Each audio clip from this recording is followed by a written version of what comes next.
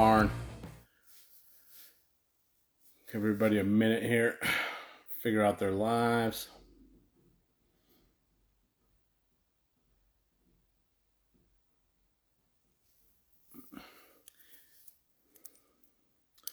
How's everybody? Velocity, buddy. Wave at everybody. Make sure everybody feels welcome. It is finally. It's actually everything's melted. It's gonna hit -20 this week, though, I hear. So, let me see if I can. We're having Big Bad Victor with a K. I'm gonna ask about that. Let me see here. Oh.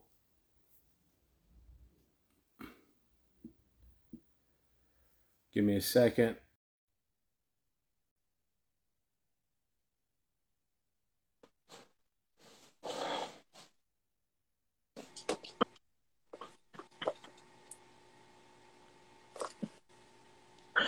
It's always shocking when this thing actually works. You know that, eh? Yeah? Yeah. Can you hear me okay?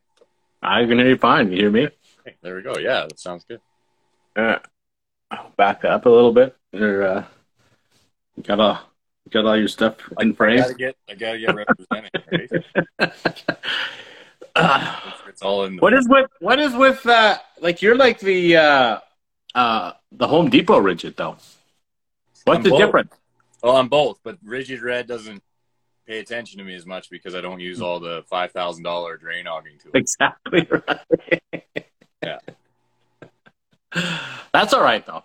But yeah, that's how it started was Rigid Red, being in oil and gas, and we're using pipe wrenches like every day. And then And then when I wanted to look into a set of power tools, I got like the starter set, like drill, impact, saw, recip.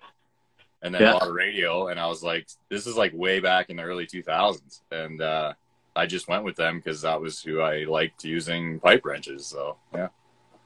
That's kind of how it goes, right? Like you buy your first like 2 tools, and then you're set for life, right? Well, you just don't deviate. You pick your platform, and there you go. Yeah, exactly. Like it just doesn't make sense for me to invest in a whole new platform no matter what. So. Yeah. Well, that's fantastic. We're delighted to have you, Victor. Victor with a K. That's right. Thank you. It's good we were able to do this. We've been kind of trying to do this for like months and months, and now I know. Yeah. You're a busy boy. I'm a busy boy. There's lots going on, which is good. Yeah. So we can fit this in between the craziness of the schedules. Yeah, it worked out good. Yeah. Yeah. So thanks for having us. Thanks for coming on. So tell us about yourself, Victor. Why is it Victor with a K? Do you even know? My mother was born in Slovenia, so former Yugoslavia. There we go. So that's where the K comes from. And she immigrated to Canada when she was around 20 or 21 or so. Okay. Yeah, and she's lived all over the country, various cities and stuff like that. So yeah, that's where the K comes from for sure. So great. So you're like, are you technically like first generation Canadian then? Is that how that goes? Yeah, first gen. I guess technically, yeah. My father was born in New Brunswick, and there's history in that side of it. But yeah, technically first gen and born in Calgary, Alberta. So one of the homegrown boys around here. There's not many of us left. You know that, eh? No, it's pretty rare. Yeah. They're all Saskatchewan or way out on the East Coast, right? Yeah, they're from Newfoundland, Saskatchewan, or a mix of all the other provinces together. So yeah. No, I would say it's heavily influenced Saskatchewan for whatever reason, and then the East Coast for sure, and then a smattering of the rest. Yeah, 100%. And so, you must still have family back there then? Yeah, I do have some cousins and uncles.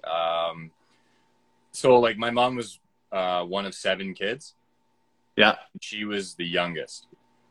And the spread like the youngest to the oldest was like 20 years or so. Like it was traditional, like old farm family where they just kept having kids until they couldn't have kids anymore. And That's we right. kind of have a little bit of a reference point on that one. So, um, yeah. So some of my uncles, unfortunately, I never met. You know, served in the Great Wars and stuff like that, and you know, passed away.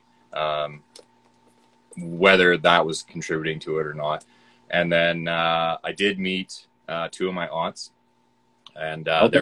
they're both gone now actually as well. But I was able to go over there when I was younger and meet them and see the old traditional farms. Like the oldest of the sisters, she was in her probably 60s or 70s and still going out milking by hand every morning.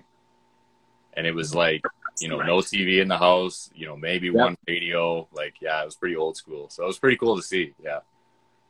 Yeah, it's a like we have no idea what that's like, right? No. How those people lived just their I don't want to say it's solitary life because it was all about family and the land that they lived on, and that was it, Yeah. And right? everybody knew their neighbors and where they were and what they were doing. And if you needed help to fix fence or raise a barn or break Yeah, a yeah, yeah. whatever, that's what they would do. And like, there was vehicles, you know, they had the pickup truck and the van or whatever to go to town and things like that. They weren't, you know, like Amish style or anything like that, but it was just Yeah. very, very, very old school. Yeah, very old in the country. So Yeah, going into town was like the event, though, right? Like once, you know, either for uh, whatever. a couple weeks. Uh, Yeah, yeah, yeah. pick up some supplies, or it wasn't just to take a trip. There was something behind it, right? There was purpose. For sure. Yeah, yeah, that's what I'm trying to look for. Mhm. Purpose.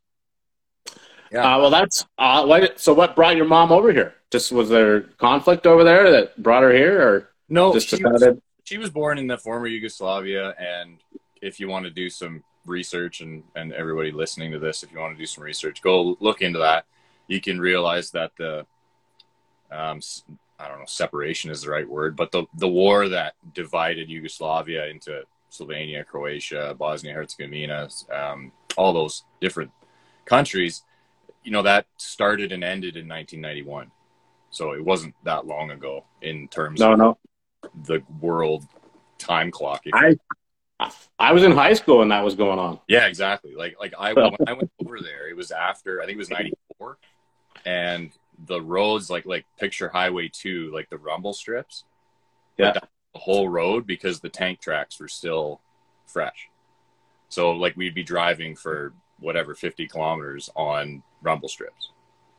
So you can imagine like it's almost like a haunting kind of sound, you know, like this is so recent, you know.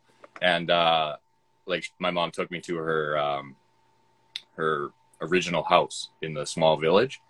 Yeah. Completely leveled from like bombing and stuff like that. So yeah, it was pretty eye-opening when I was young. I think I was about 10 years old when I went there. So but the reason she came over here, I think, was just she wanted to see what Canada was all about. You know, Canada's always had a good reputation for being a place that if you can immigrate to and work hard, you can make a good spot for yourself. So Yeah, that's true.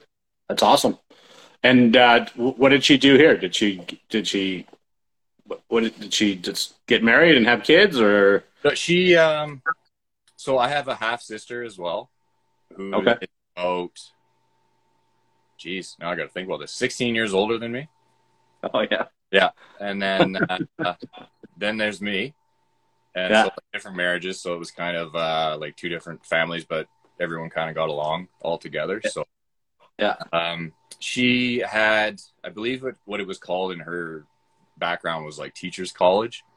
So I think that was kind of similar to like what a college would be here, like Mount Royal was, or SAIT or whatever, like something like that. And so she worked mainly in accounting, and had her CGA and all that, and worked for various companies like Deloitte, CCM, Penn West, like a whole bunch of different oil and gas companies out here when she was out west, different industries when she was living out east. So, but yeah, accounting was the main thing. So, yeah, Cool. That's awesome. So you're like You're like the baby of the babies then. I'm like, yeah, yeah. Like some of my You're cousins, like an only child. Like well, yeah, basically, all yeah. your aunts and uncles are like what? That would be like 30 years older than you type of thing. Um, I have some cousins from New Brunswick that are younger than me. I think Yeah. there's two, maybe. Yeah. And then all of my like great cousins would be younger than me, obviously. But yeah, no, I'm like one of the younger ones in the whole tree conglomerate, if you will, of everything. So yeah, That's good. yeah. And you said, like you said, born and raised in Calgary. So where'd you go to high school? Wisewood. Oh, I think I knew that. Yeah, yeah. So I Yeah. actually, so I lived in New Brunswick for 5 years when I Yeah. was a kid. I think it was grade 4 to 8, sort of. Yeah. Went out there for a little bit and came back here. I honestly, I liked it, living out here way better. It's just kind of, this is home, right? Yeah. No matter how many migraine headaches I get, it's still home. So, yeah, I went to Wisewood for high school. I wasn't in the, what do you call it, border, like how they separate. You have to go to this school because you live Yeah. here. Yeah. And yeah, so I wasn't in that border, but all the kids that I grew up with when I was living in Woodbine were going to Wisewood as well. You were supposed to go to Scarlet. Actually, I was supposed to go to Manning because at that time I was living in Signal Hill area. Oh, okay. There you go. Or Central. And what I did was I elected to take some of the international baccalaureate courses. Yeah. And these schools that offer that were either Western downtown or Wisewood. So it was basically like put your application to both and then see which school takes you because you're outside of the district attendee or whatever. So yeah, so I ended up going to Wisewood and, rejoined a lot of my friends from when I was a kid and stuff. So that was pretty cool. And then, yeah, played basketball there at Wisewood, as you're aware. And yeah. That's right. You and Ollie know each other. Yeah, exactly. Right? Yeah, Ollie, he came. I was a senior, and he would have been just entering high school when I met him. So yeah, it's crazy. Yeah, small world. Yeah, it is, right? And this crazy internet stuff only makes it smaller, right? Yeah, exactly. It's amazing. Yeah. So high school's done. What are you doing? Like, what was your ambition? Be a billionaire or what? My ambition was I'm not in high school anymore. Sweet. Yeah. You and me both. That's actually, yeah, exactly.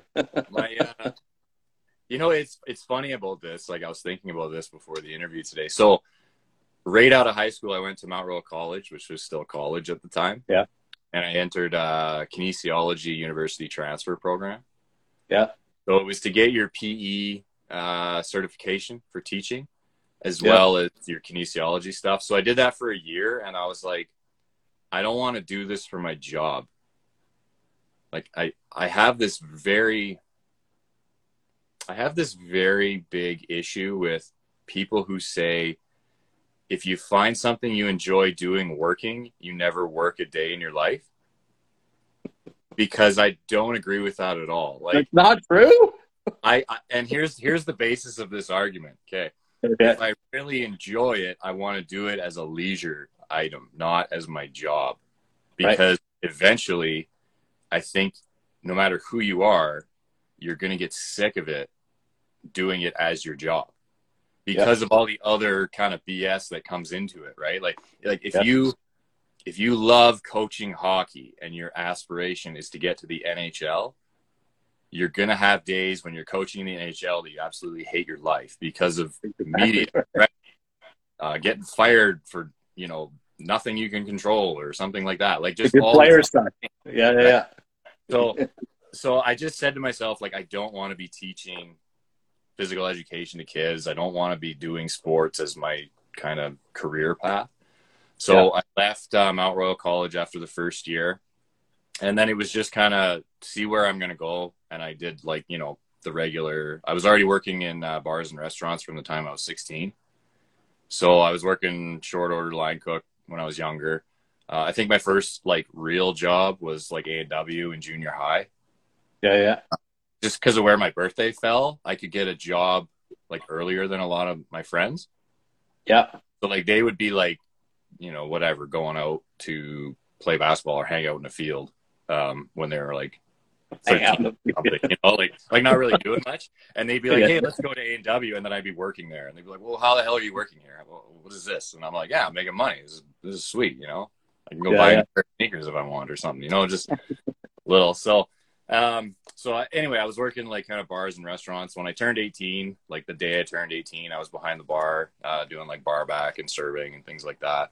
So I continued that into various restaurant bars, and then the Glencoe club, like the golf course, and then the downtown club and stuff like that. And then working banquets and big venues and weddings and things like that. So I was there kind of in and out for a few years. And then I figured oil and gas was a good sort of career path. And I went to SAIT for my petroleum technology engineering stuff. So basically you did a 2-year program at SAIT, and then you could transfer to university and then do 3 more years and then have your PEng. Yeah. So the first 2 years of the program, like it's very jammed packed. Like I think you do 8 courses, 9, 9, and 9 for your semesters. Like it's very, like it's intense. And, very condensed. Yeah. So I was splitting the first year into 2. In between the first and second of my year, I went to work for Neighbors Production Services. Okay. So my off time, I was just doing service rigging there. So I was just basically a roughneck. Realized like I didn't want to be a roughneck. So went back to school. And then I got a job with it was Precision Energy Services is who I did my interview with. And then I got a job with Weatherford because Weatherford bought out that division. And it was in the well testing and underbalance drilling division. And then at the end of the summer, I was like, I really like this. And I'm seeing that a lot of my friends, even if they're graduating that PEng Tech or whatever you want to call it, the 2-year diploma, they're still having to get these kind of jobs to get experience. Because like I'd say oil and gas is one of the few engineering types of trades or career paths where field experience is way more important than book experience. Like it's not like civil and structural. It's just way different, right? So then I ended up staying with Weatherford for the next 10 years. So there you go. Yeah. 10 years. And so were you up in Fort Mac and all those places? I avoided Fort Mac, but I was I avoided Fort Mac. I have been to Cold Lake and like the Bonnieville Weapons Range and all that stuff up there. But yeah, basically if you went, did medicine happen? Yeah, so like 100 kilometers south of the territories in BC. Yeah. And then so you're up here, I guess. I don't know what this looks like on the camera, but basically if you know where BC is, British Columbia, and you go to the northern section, go 100 kilometers below the territories, and then draw like a big sort of crooked swipe, through Peace Country, Grand Prairie, Red Deer, Red Earth, like kind of like down that way, all the way through Brooks, and then out to Weyburn. There we go. Saskatchewan. So that was kind of like my territory, if you would. It was just wherever we had the work, so we'd go there. But so I worked in the field for 6 years, and then started moving out of the field into a field superintendent job, and then a training coordinator job, technical specialist to the sales team. And then I changed divisions and worked kind of in a similar technical specialist type of role. And then in 2016, the bottom was falling out of the bucket and everyone was getting laid off. So that's when I got laid off in January 2016. So there you go. Yeah. And so it's sort of the oil field life, whether you know it or not, right? When you get into it, it's that, the word around here is that boom or bust mentality where we need 10,000 people. And then 2 years later, like 20,000 people are laid off because there's nothing going on, right? It's very cyclical. And what was kind of funny, not funny, I guess is the wrong word, but do you remember like the 2008 recession? Yep. It didn't hit Canada as bad as it hit the U.S. No, it didn't. It hit us a little bit. I mean, oil was over $100 a barrel, and then like 4 weeks later it was at 32. Like it was crazy, right? So I had walked into my operations office in 2008, and I was like, "Can you give me a layoff slip?" Like I asked them, like, "Can you give me this? Like, there's not enough work here for me to stay here, but if I quit, I'm kind of hooped." And they said, "No, we're not starting layoffs yet. We're not going to entertain that. We still have enough work to spread around." And I'm like, "Okay." Literally, like 30 minutes later, like 6 guys got their layoff slips. Yeah, and I was like, "Okay, well."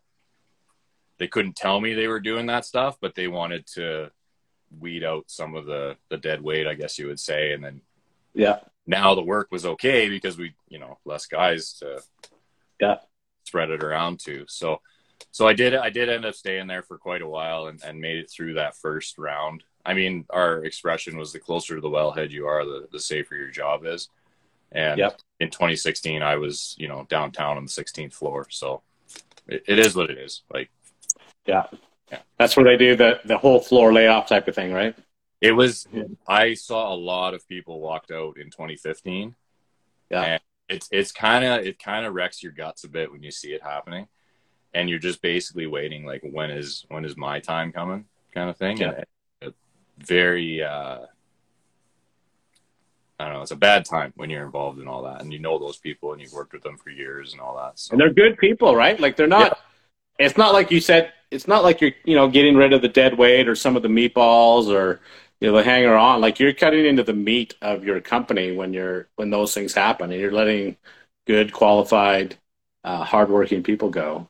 Yeah, because and both of the divisions that I worked for in Weatherford aren't part of the company anymore. Like, oh, really? It's not even like, oh, we're running on bare bones crews or anything. It's like, they laid off everybody. It's either sold off or closed, and boom, done. So, yeah.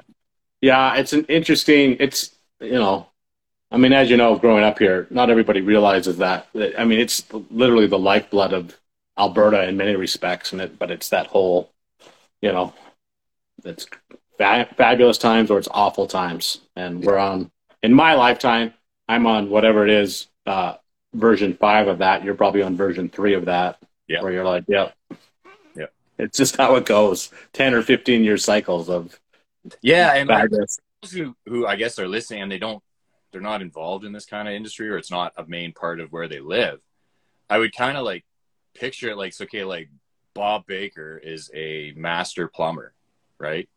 Like you've been working, say, whatever it was, like go back in time. You've been working 10, 11 years, getting to the top of your trade. And then someone comes in and says, Bob, sorry, we don't need you anymore. And you can't do your trade anymore. It's not that you can go to another company. It's that you can't do it because there is no work for you. So, no, and I guess I didn't really emphasize that when when I said, what did you do? Because that's it's not like, all right, I'm done working for PJ's. I'm going to go work for Dick's over here. And, pay structure is a little bit different. There's a couple of different benefits. My office is 20 minutes farther away or whatever the case may be. It's like, no, man, there's nothing. There's nothing you're going to do. Yeah. So it's like a life-changing event. Yeah, and for sure. And so, I mean, you must have had, like you said, in 2015, you watched lots of people walk away. So the next year you're out. Did you have a plan in place? Like, what were you thinking? In 2015, my plan was I can't quit because if I get laid off, at least I get my offer. Right. Right. So I'm just working as hard as I can, doing what I can to continue working and get your severance package and whatever else.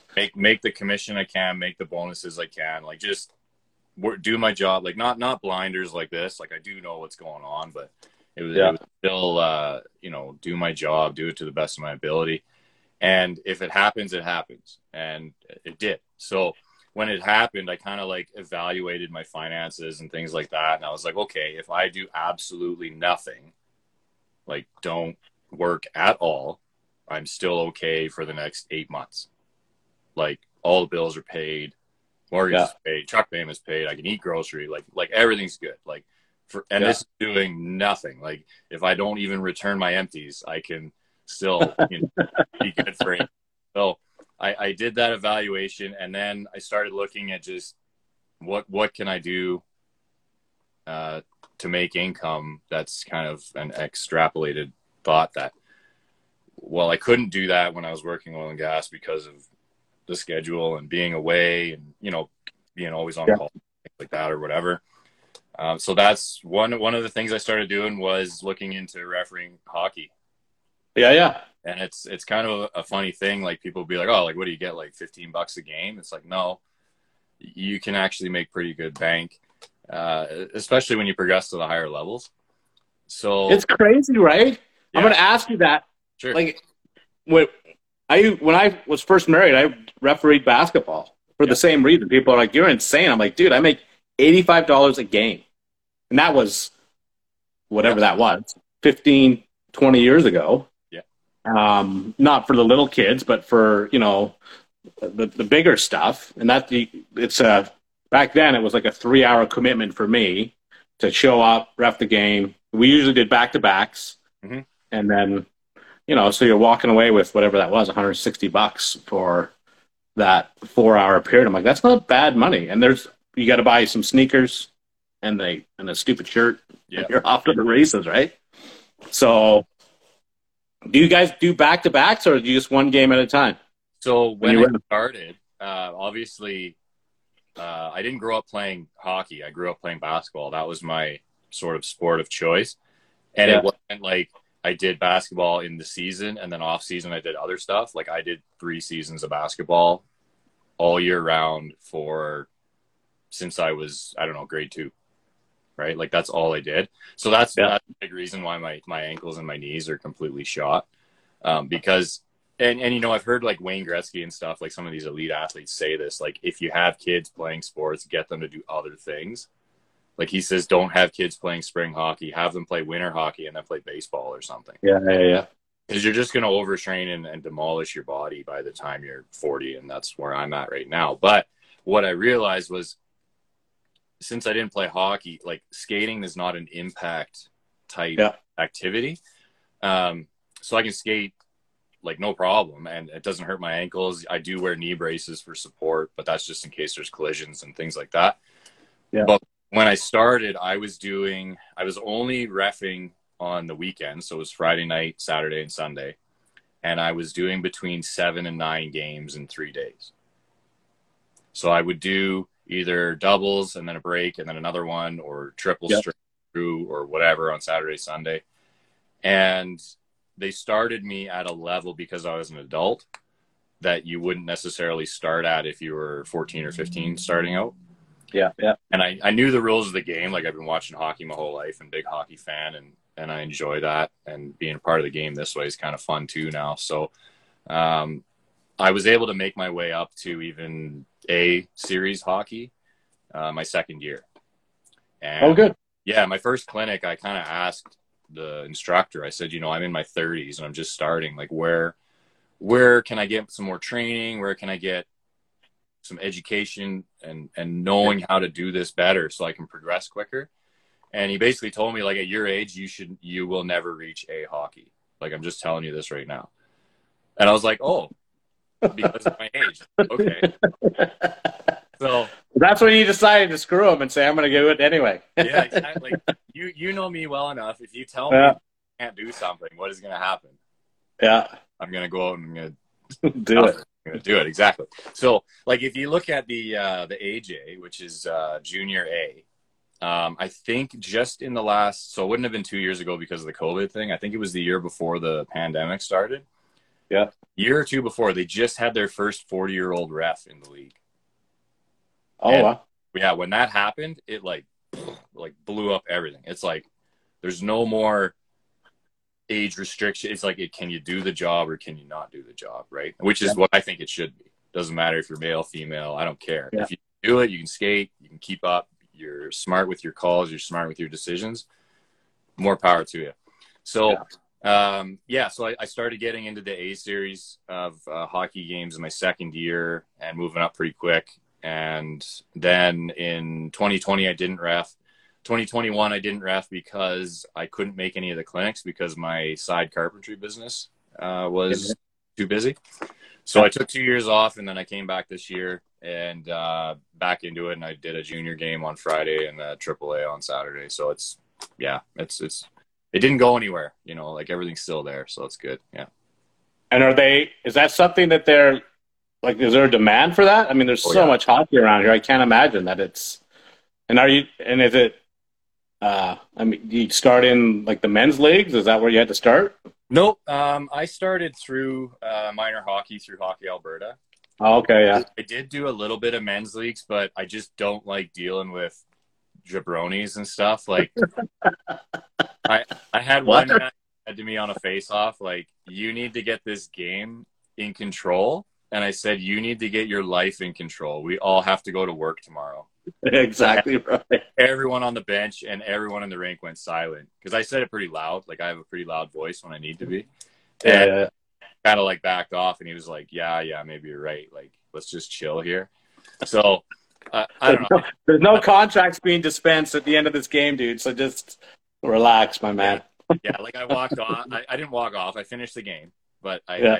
I exited the game after and I called that coordinator and I was just like, don't bother putting me on any more of these leagues. Like I just don't have any desire. But so I don't do the men's leagues. I do some special groups if they call me and say, hey, we need a ref for a game or whatever. Some of the guys I know and stuff like that, I'll do that. But mainly it's minor hockey through Hockey Alberta. And I don't have to travel to stay busy, which is good.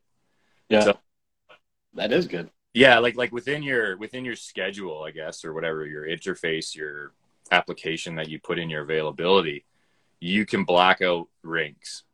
So like I don't have to go to like Okotoks or Banff. Like I could just black it out. So when they're looking for refs, if my availability is at that certain time, but it's not that certain rink, then it won't show them. Yeah. So I have like the Cochrane rinks and Edge School, and that's all I need to do. Like I don't need to. If I wanted to, like if I was younger, like the two guys I refed with last night are 22. Their aspirations are to get to like major junior level. Yeah. So they do as much hockey as they can. Like they're doing 40 games in a month, like no problem. They're doing wherever they can. They go to Banff, they go to Cochrane, they go to Calgary, they go to Cremona, they go to Airdrie, Red Deer, like wherever they need to go so that more eyes can see them and the more hockey they get and all this. I'm 38. I'm not going to be going to major junior. I'm just doing as exercise and some extra income. And because I like doing it, it's fun to kind of be part of the game, you know, still. Yeah. And and the teams we have in this town, like the junior B, the junior C, and minor midget AAA, which is U17 AAA, like it's good. Like they're all the kids who are drafted and going places, right? Like they're good players. So yeah, for sure. That's awesome. That Edge School is insane. My daughter played a couple. Started playing some basketball up there, and I as I usually do. Mm-hmm. Took the tour of the whole place. I'm like, holy crap. Yeah. Got 2 full-size rinks in there. So you know Eddie, right? Yes, I do. Yeah, okay, yeah. So when I was at SAIT doing the petroleum ticket, I did the announcing for the men's and women's basketball team. So I was the PA announcer for the basketball. So I knew Eddie and I knew a bunch of the players who were on the team because I'd actually played with them in high school. Yeah. Yeah, so that was kind of cool too. But yeah, I've known Eddie for years, and then I played against Eddie for years, so that's there you go. Yeah. Yeah, so that was the first thing, I guess, if you want to say like what did I do in 2016 as a plan. The first thing was like, okay, I can skate relatively well. Let's start looking into getting some gear, getting the equipment I need, get my clinics done, all that. And then another sort of side thing that started was my building partner in my carpentry business came to me and said, I think we could start this sort of smaller agricultural shelter building business, because he was getting approached by people for the custom dimension and custom material sheds that you couldn't go to UFA or Canadian Tire or Home Depot or Home Hardware and buy. You just couldn't. That's how we first interacted, right? Was with your stickers up there with the horseshoe and the horse, right? Yeah. Yeah, that was the birth of Wild Rose Shelters. Was in that's what it is. We started, and it was I'd take everything out of my pickup truck, load all my tools, miter saw, table saw, whatever, drive to site. We'd build it on site. We'd tow it out to the pasture with the truck, whatever, load back up, and we just do that on the weekends. Like that was just how it started. And we just built a good client base, and we've had a lot of business from return clients, and it's never repairs. It's always just, we want more of this, or we want this different thing. And then it culminated into that big Avery project we did last year with the timber poles, and like that thing was massive. Like, I'll never do that That's again. crazy and impressive. It was very, very large. Like I hired, I don't know if you know Braden Watt through Instagram. Yeah. So I basically hired him as a carpenter apprentice to come help. So he was with us for weeks and weeks, and he would drive down on the weekends and help us. My wife helped. Her parents helped. Like, we just hired hands, whatever we could. Just, this is what I need you to do. Can you use a tape measure and cut a piece of wood? Great. I'll tell you how to put it together. Like, that's what I need. So that was a lot in 2021 that we were doing there. But yeah, so it was the reffing started. It was the carpentry business that sort of kicked off then. And then getting into the career I'm in now with building operations, that was kind of a random left turn, but an operator got injured basically in the winter.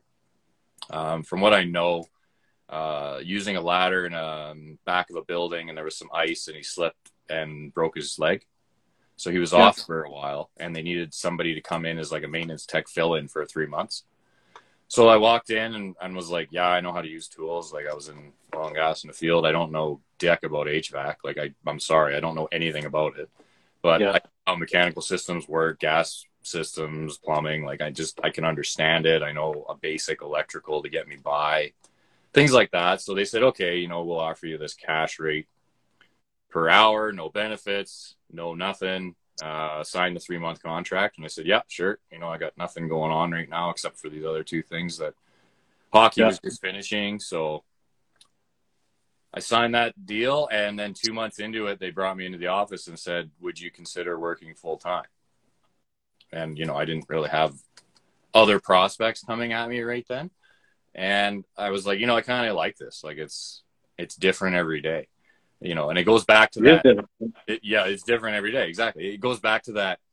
If you find something that you really like, you'll never work a day in your life, or you know what I mean? Like, whatever that expression is. Yeah. I totally screwed that up, but you know what I mean. I'm talking here.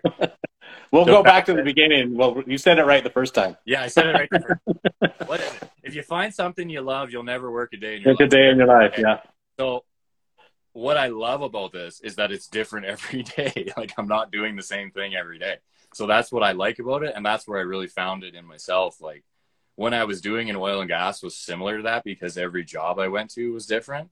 Like, sometimes we'd be working heavy oil. Sometimes we'd be working sour gas.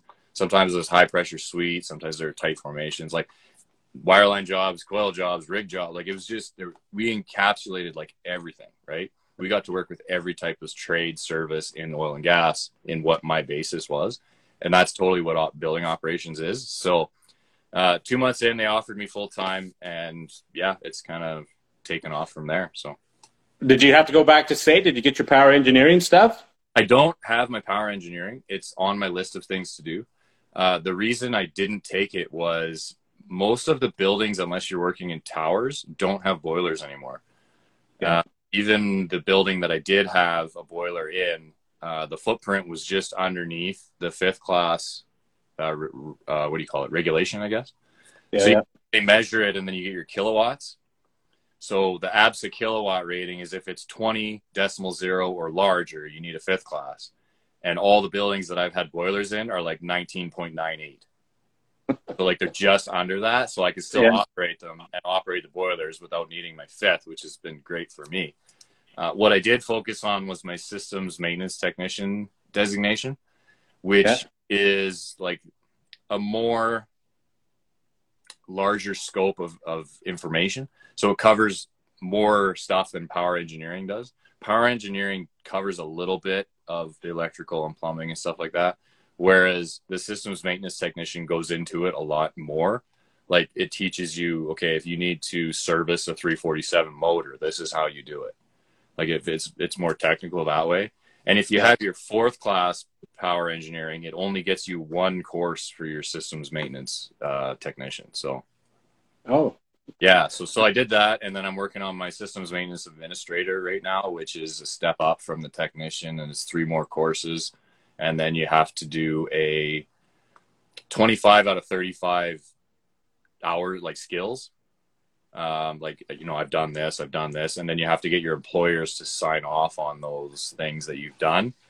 And then there's a similar to the apprenticeship program. Basically, yeah. So like, you know, they have a large scope of things. Like within those 35, like one would be, did you work on a submarine operating equipment? Because people who come out of the military can transfer some of that skill set into something else. So obviously, that's not me. You didn't check that box. No, I can't check that box.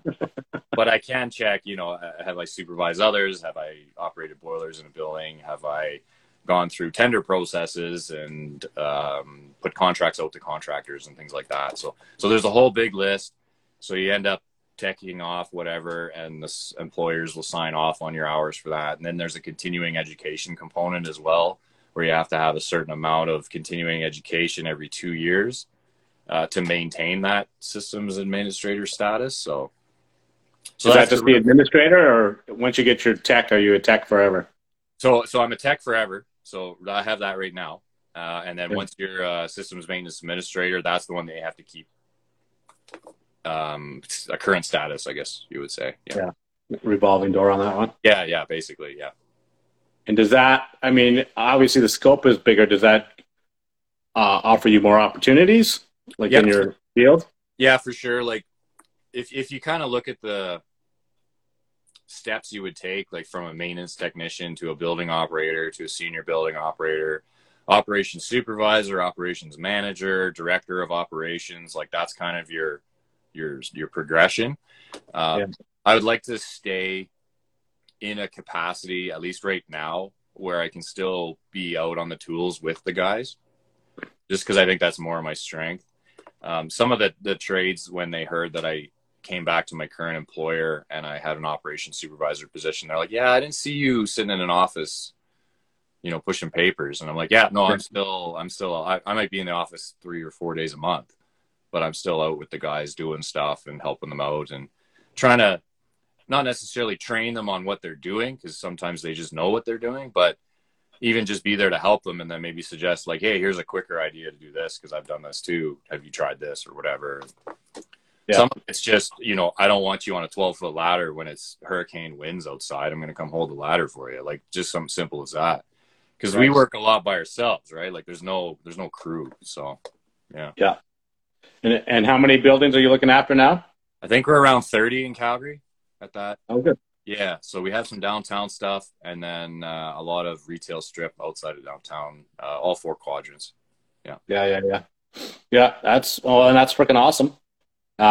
That's one of the things that I've been trying to get the boys, but Isaiah's got his ticket and I said, dude, that's great, but you should, you know, it's plumbing and gas. There's a billion other things to learn about what we touch every day.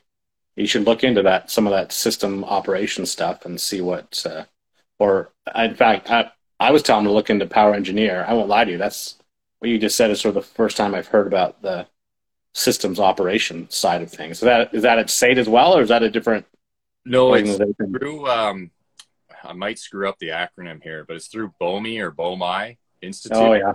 And I think it's Building Owners and Managers Institute. Yeah. And it's very real estate property management focused. So they do the other side of it too, where you're looking at like real property administrators, facility maintenance coordinators, things like that, like the downtown office side of it, doing budgets and tenant relations and things like that. So they have programs like that, or they have the operations style programs. And you don't necessarily have to jump right to the technician level. Like you can get different certificates as you go through. But I just didn't do that. Like basically, if you look at the number of courses you need 5 courses to do your systems maintenance technician. I just started doing all 5 and registered as a technician doing this program. You could take like 3 and then get your certificate, whatever that one's called. I can't remember at the moment, but it's through the BOMI Institute. Yeah. No, that's cool. It's fascinating. It doesn't matter. It's anytime I talk to anybody, whether through here or just in the day to day on a different, you know, field that I'm not particularly well versed in, like it's just the depth of uh, education that goes into it, the level of support that is there for people that sort of go down those paths is always it's stunning, frankly, and awesome that there's that sort of backup for it. Like nobody, there's no reason that you should be doing anything sort of willy nilly, right? Exactly. Yeah. Sorry. Yeah, go ahead. No, I understand. There's so much education and support behind all that stuff, right? Yeah, like when I got that offer 2 months in, I immediately started looking like, okay, well, how do I improve like the up here, right? Yeah. And I took an HVAC optimization course through Bowman Calgary. I took my building operator level 3 course. Like this was all within the first year. Yeah. And started it from there, and then just started looking. Like I did look at the power engineering, and I'm like, yeah, this is a great course, and a lot of places ask for it. But the only reason they're asking for it is because if they have a boiler that needs that through ABSA. And like, to be honest, I've had discussions with ABSA, like, can I just challenge the exam? And they've said, no, I need to do the course. I need to do my hours and everything. So like, if you look at gas fitting, I think B is 400,000. Is that correct? Yeah, I can do up to half. B gives you up to $500,000. $499. Okay. So we would be out in oil and gas, taking, like a Big Joe regulator. Does that verbiage? Yeah. Okay. Tying a Big Joe regulator into a pipeline, running all of the pipe work to a 2 BTU burner. Yeah. And then adjusting the air fuel ratio with our hand in a tube until we got the right color. And when we were lighting them, we would light a methanol soaked rag on a stick and stick it in, and then crack the valve on the pilot and watch your hard hat get blown back sometimes. Like this is what we did. And they're telling me that I can't work on 500,000 BTU. It's so, it's craziness. I have my A because it came as part of when I went to school, which is fine. Yeah. But even with, they made me take with one of the hotel chains that we look after. They said, you have to take your power engineering. I'm like, okay. I didn't know anything about it. That was 15 years ago. So I take it. It's all online, blah, blah, blah. I go to take my test and some, a 25-year-old lady walks into this big, massive boiler room that we're working on, or that I'm going to take my sort of practicum on, you know what I mean? Yeah. And so she's like, okay, so there's a problem with the boiler. What do you do? I'm like, okay, you do this, you do this, you do this. And she's like, no. Wait, like you got to back that up. I'm like, shut off she's like, no. You don't touch anything. You have to call a master plumber. I'm like, well, I am a master plumber. They're making me take this course. She's like, wait a second. What? Let me see your ticket. So I show her my ticket and she's like, let me just sign you off on this thing, because you literally have to phone yourself to approve yourself to work on the equipment that's in this room. So it's something that bothers me with like property management and building operations in general, especially in Canada. There's a lot of companies that oversee buildings and their operators. It depends where you are regionally. I think that's a big discrepancy, but I've had operators message me on Instagram and stuff, and they're like, man, I can't even change the light bulb where I work. Yeah. And I'm like, what? And he's like, yeah, I'm not allowed to be on a 6-foot ladder. It's true though, right? And they're like, well, I call in the electrician. They're the coordinator. They're the job coordinator. This trade goes here. This trade goes there. This is the work order we have. Did you get this finished? Like they're a coordinator, right? They're not like a maintenance operations person to me. I don't think it's the right title for them, but I agree with you. I was shocked and we had a long conversation and a positive conversation with this gal. I forget her name, and she was with ABSA, and I don't know the power engineering conglomerate, whatever you want to call it, with that organization that she was with. But she was like, yeah, no, basically your job is to shut off the power and call the plumber. Yeah. That's it. And that's your job. I'm like, that's like you just said, it's just, okay, so I'm doing all this work so that I can have a Rolodex and phone the people that I trust to come working on this stuff. So it's a bit bananas, right? Like even our downtown guys, like they're doing all of their water tests, blowdowns, adjustments on the fill and the, what do you want to call it? Pumps and everything, like what our rates are and everything like that. Yeah. For like the hot water circulating. And then we actually have a steam as well. Yeah. In our building. So they're doing all that stuff, right? They're a little more fun. But yeah, like what I always hear from trades that I encounter working with is like I don't see building operators do what you do. Right? Like when I call them and be like, hey, this rooftop unit has a bunk pressure switch. Can you go to the supplier and pick one up and then go put it in? And they're like, well, how do you do that? I'm like, because I know. Just bring here's the photo of what you need to bring. I got to go to another work order. Like, you know what I mean? Like, and then they'll call me and be like, yeah, it was the pressure switch. How'd you know that? I'm like, because I followed steps. Like, just don't discuss this more than we need to. Just fix it. Like, so. I'll admit, Victor, you're the only building operator that you and Pete were in that crazy, stupid crawl space on whatever building that was. Yep. And Pete came home with the story. I'm like, Victor was in there with you? He's like, yeah. I'm like, well, we deal with building, operators all over the place, and everybody's like, yeah, no, it's in there. And call me when you're done. Like, you'd love this. So we had a roof leak called in. At a grocery store, and it turned out to be the MJ on the 6-inch cast was loose, and there's no hanger on the first horizontal. It's like a 2-foot section, so pitch went back pitch, so it sunk, right? Like you could see that it sunk out of the. So 6-foot ladder onto the top of a dairy cooler, 12-foot ladder leaning against the wall, all the way up. And I was through basically like a 12-inch square because the refrigeration lines and the hanger for the refrigeration lines were right underneath roof drain. Where you needed to work. Yeah. So I loosened the hanger a bit and come across. And like, I was surprised. It felt like I was like in a birth canal or something. I was putting my shoulder up like this, and then I crawled up through, could barely get my waist up. And then I used my electric ratchet. My rigid electric ratchet, that one.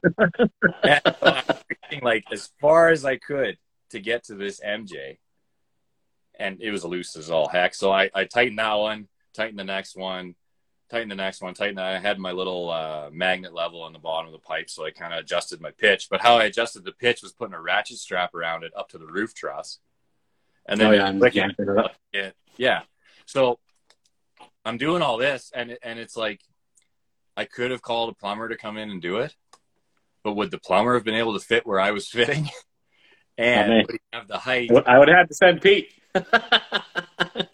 He's the only one I've seen getting in smaller places than me. So yeah, exactly. Up there, yeah. So things like that. Like I had one building operator with me. He was holding the ladder for me, standing on another ladder, like holding the 12 foot. Right. So it weren't unsafe. Like it was a safe. Process. It's as safe as an unsafe situation can be. Exactly. Which frankly is how lots of these things work. Like, you know what I mean? How can you do that? I'm like, listen, we're making an unsafe situation as safe as possible. Yeah. So the risk is minimal, but you never take all the risk out of a job, right? Yeah. Anyway. Yeah, you never will. If you're dumb, like if you do something, if I was using my electric ratchet and it slipped out of my hand, it could have fallen 24 feet to the ground because I couldn't tie it off because I needed to be able to go all the way up. My tie-offs aren't 6 feet long. They're 3 feet, right? So it is, but I look at those kind of situations and then I think some operators that just call and say, hey, fix this instead of finding a solution that themselves to do, I just don't agree with. So. Yeah. Well, actually, I won't lie to you. I would suggest to you, as an outside observer, that's maybe comes from some of that old school, your heritage that you went back and saw how things were done. You're like, listen, we can just do things without just let me use my brain. Yeah. Let me figure out all the angles and be safe and as careful as I can be, but this is a solvable problem. with a little bit of brain power and, some proper use of or inventive use of proper tools to make things work, right? Yeah, like I look at one of the properties I took care of years ago. The only way I could get to the pole lights to change the lamps was to bungee cord a 12-foot step ladder to them. Yeah. And then the wind started coming, and I was like, yeah, I don't know about this, right? Like, these are not good. So I just said to my manager, I was like, I want to start being able to use a lift. Like, so I could just do the whole property at once, drive around, up and down, safe, nice and easy. Okay, well, what do you need for a course? I need to go take this through the Alberta Construction Safety Association. Okay, sign up, go take it. Company reimburses you for education to improve yourself. So I did that. And then next time I went to the property, a rental lift got dropped off. I did all the things. It was great. Yeah. Hell of a lot safer than trying to do it with a ladder. That's for sure. Yeah. No doubt. And quicker. Yeah. All right. Okay. Well, I promised everybody that we try and keep these things within an hour or so. But you guys do your own little maintenance podcast too, don't you? Yes. Don't you guys get together? Yeah. Well, give yourself a shout out on that. Yeah. It's Maintenance Maniacs Podcast on Instagram is what our handle is. You can also email us at maintenancemaniacspodcast@gmail.com. We're on all the major distributors, Google, Spotify, Apple, Anchor app. We try to do one once every month, and I'm slapping myself saying that right now because we're not.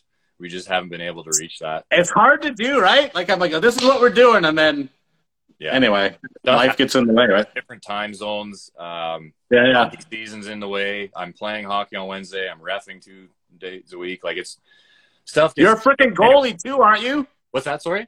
You're a goalie too. Yes. Yeah. I've played goalie a little bit like 10 years ago. Did you? And you like it? Yeah. Oh yeah. It's fun. And I said, I'm going to start getting back into it. So I bought some used equipment last spring. Like 5 or 6 games in the spring. And then now I'm committed to, I think, 37 this winter. Did you play for different teams? Because I know like that's a bit of a thing. Like, you need, like, goalies are hard to come by. If you want to know something, and we can go over an hour if you want. I don't care. No, okay. There's an app called the Goalie Up app, I think it is. And we'll put out requests like, I need a goalie at this rink. We'll pay you $40. Yeah. You can literally make money playing goalie, right? The ones I turned down this week alone, I would have made $160. Really? Yeah. So that's another option if you're out there and you're strapped, just get some goals. Where there's a will, there's a way, right? That's right. But yeah, sorry. Back to the podcast thing. Sorry, I derailed you there for a second. Yeah, okay, it's all good. C. Wilcox, maintenance professional. He's on Instagram as well. Yeah, we've chatted. We have a few whatever. Yeah, chats back and forth. Yeah. Yeah, he's great. He's more in like the industrial side of maintenance, working at a chemical plant. So we kind of different aspects of the industry, and basically the podcast started because we were both getting messages from people saying like, can you start a podcast because we want to learn some more. That's what it started. Like, I really don't care if more than 100 people listen to each episode, but if those 60, 70 people who were asking for it do, and they get something out of it, then that's great. Yeah. No, that's awesome. And you've been doing that for what, a year or more now, haven't you? Yeah, about a year, I'd say. Yeah, something like that. Yeah. Fascinating stuff. And so are you all over the country, like in the States as well? Isn't there like 4 of you? On the podcast? No, it's just Chris and I. But we do. Oh, it's just Chris and I.